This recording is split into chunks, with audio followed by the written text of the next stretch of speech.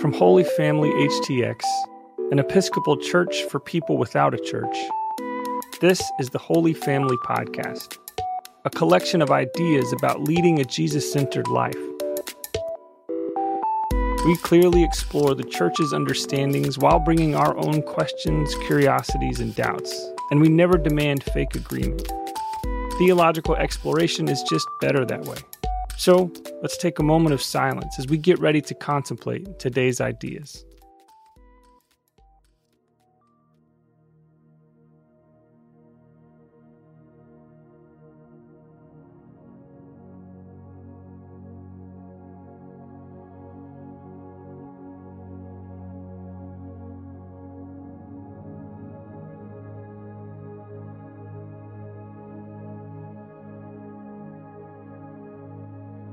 Caesar's empire created the cross for one specific reason, and that was to deter terrorism. Did you know that? Bread thieves don't get crucified. Crucifixion was reserved for insurrectionist types. If you stole some bread, they had other ways of telling you not to do that again. But think about all of the federal, man hours that have to go into a crucifixion and the tools. To pull off a crucifixion is a very public spectacle that requires a lot of work.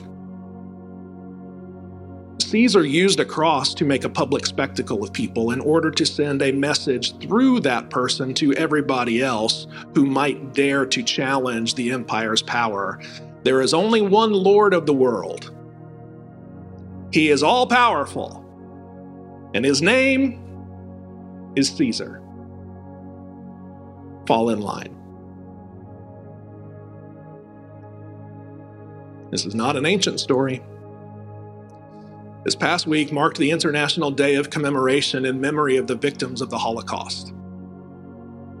A time to remember 6 million of God's chosen people, the Jews, and many more whose lives were ended by Nazis.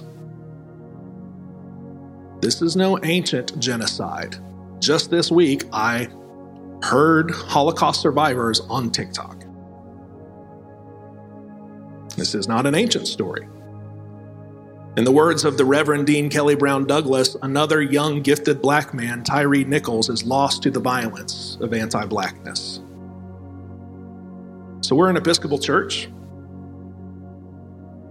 and we have a presiding bishop, and his name is Michael Curry, and he gave a pastoral word this week.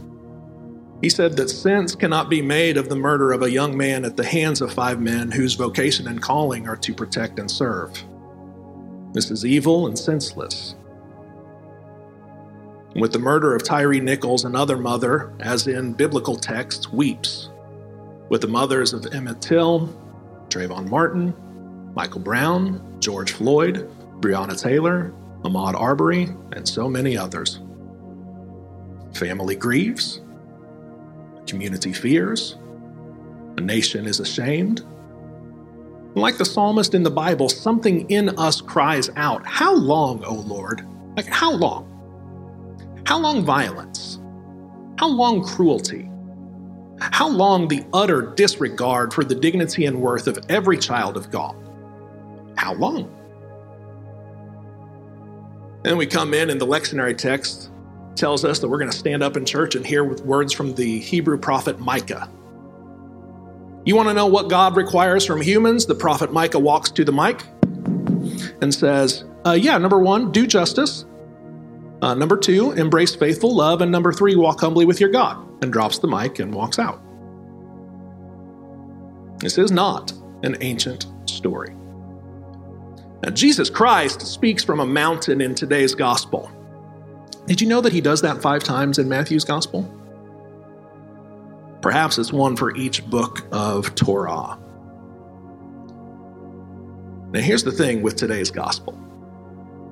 If your life is pretty much altogether fine without God, or you've pretty much found a way to be self-sufficient, I'll bet Jesus' words today probably sound a little weird to your ears.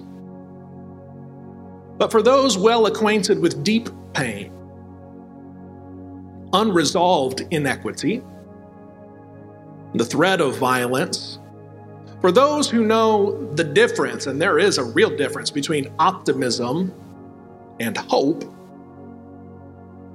Jesus' words, gospel, well, they may sound like finally someone is talking about being right side up in an upside down world.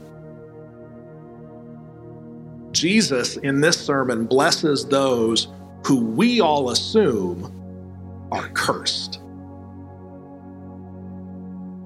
Blessed are those who are hopeless, because the kingdom of heaven is theirs. Are you hopeless today? Jesus Christ sees you and writes a new narrative. You are blessed. Blessed are those who grieve, because they will be made glad. In Jesus Christ, you have a God who sees you when you grieve.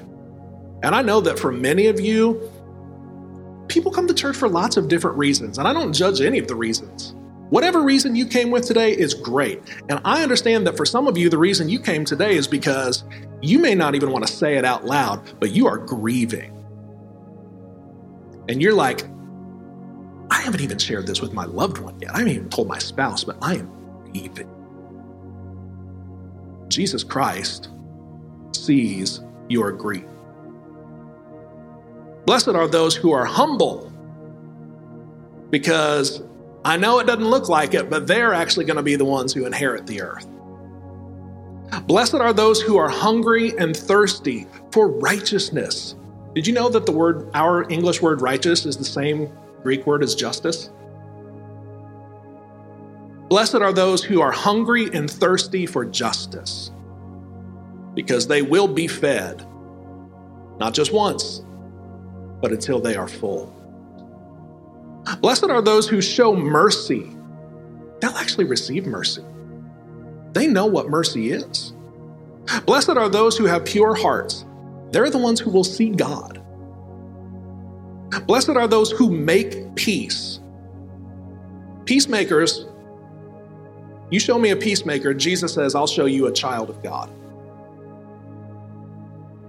And blessed are those whose lives are harassed because they are just. Why? Because the kingdom of heaven is literally already theirs. They're already living, participating in, embodying the kingdom of heaven. St. Oscar Romero once said that there are many things that can only be seen through eyes that have cried. I wonder what you have learned to see in this life after you have cried. You have a God in Jesus Christ who can see things because Jesus cries. Now I know the cross does not seem full of glory or power. In fact, it appears to be the antithesis of glory and power. And to me, the cross just frankly looks like shame and weakness. And the reason it seems this way is because we are convinced that we know what glory and power and frankly God is without the epiphany. Oh, it's easy. God is glorious, powerful, big. I mean really big. And then, every liturgy, we stick a cross in somebody's hand and say, parade that around the room. Process that around the room and remind us. Put that epiphany in front of us again, because we forget.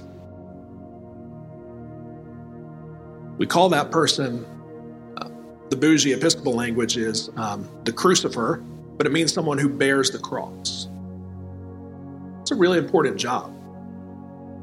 Someone's got to I mean, it's frankly, from a utilitarian perspective, you can worship without someone parading the cross around.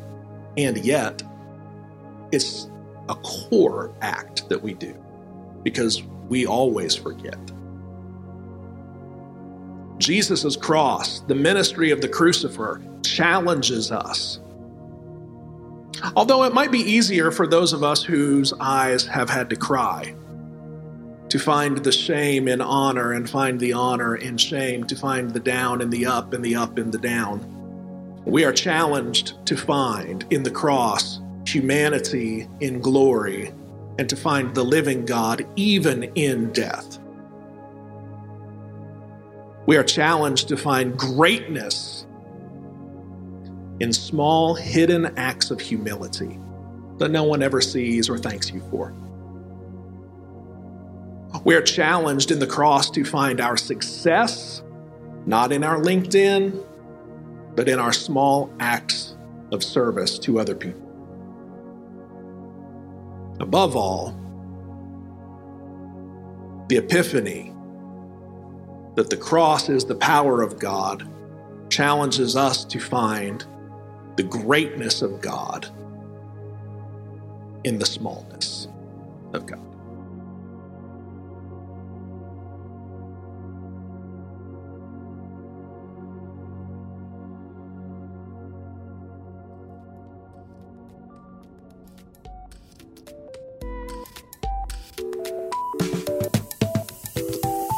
You can find more resources to help you lead a Jesus-centered life at holyfamilyhtx.org. Again, it's holyfamilyhtx.org.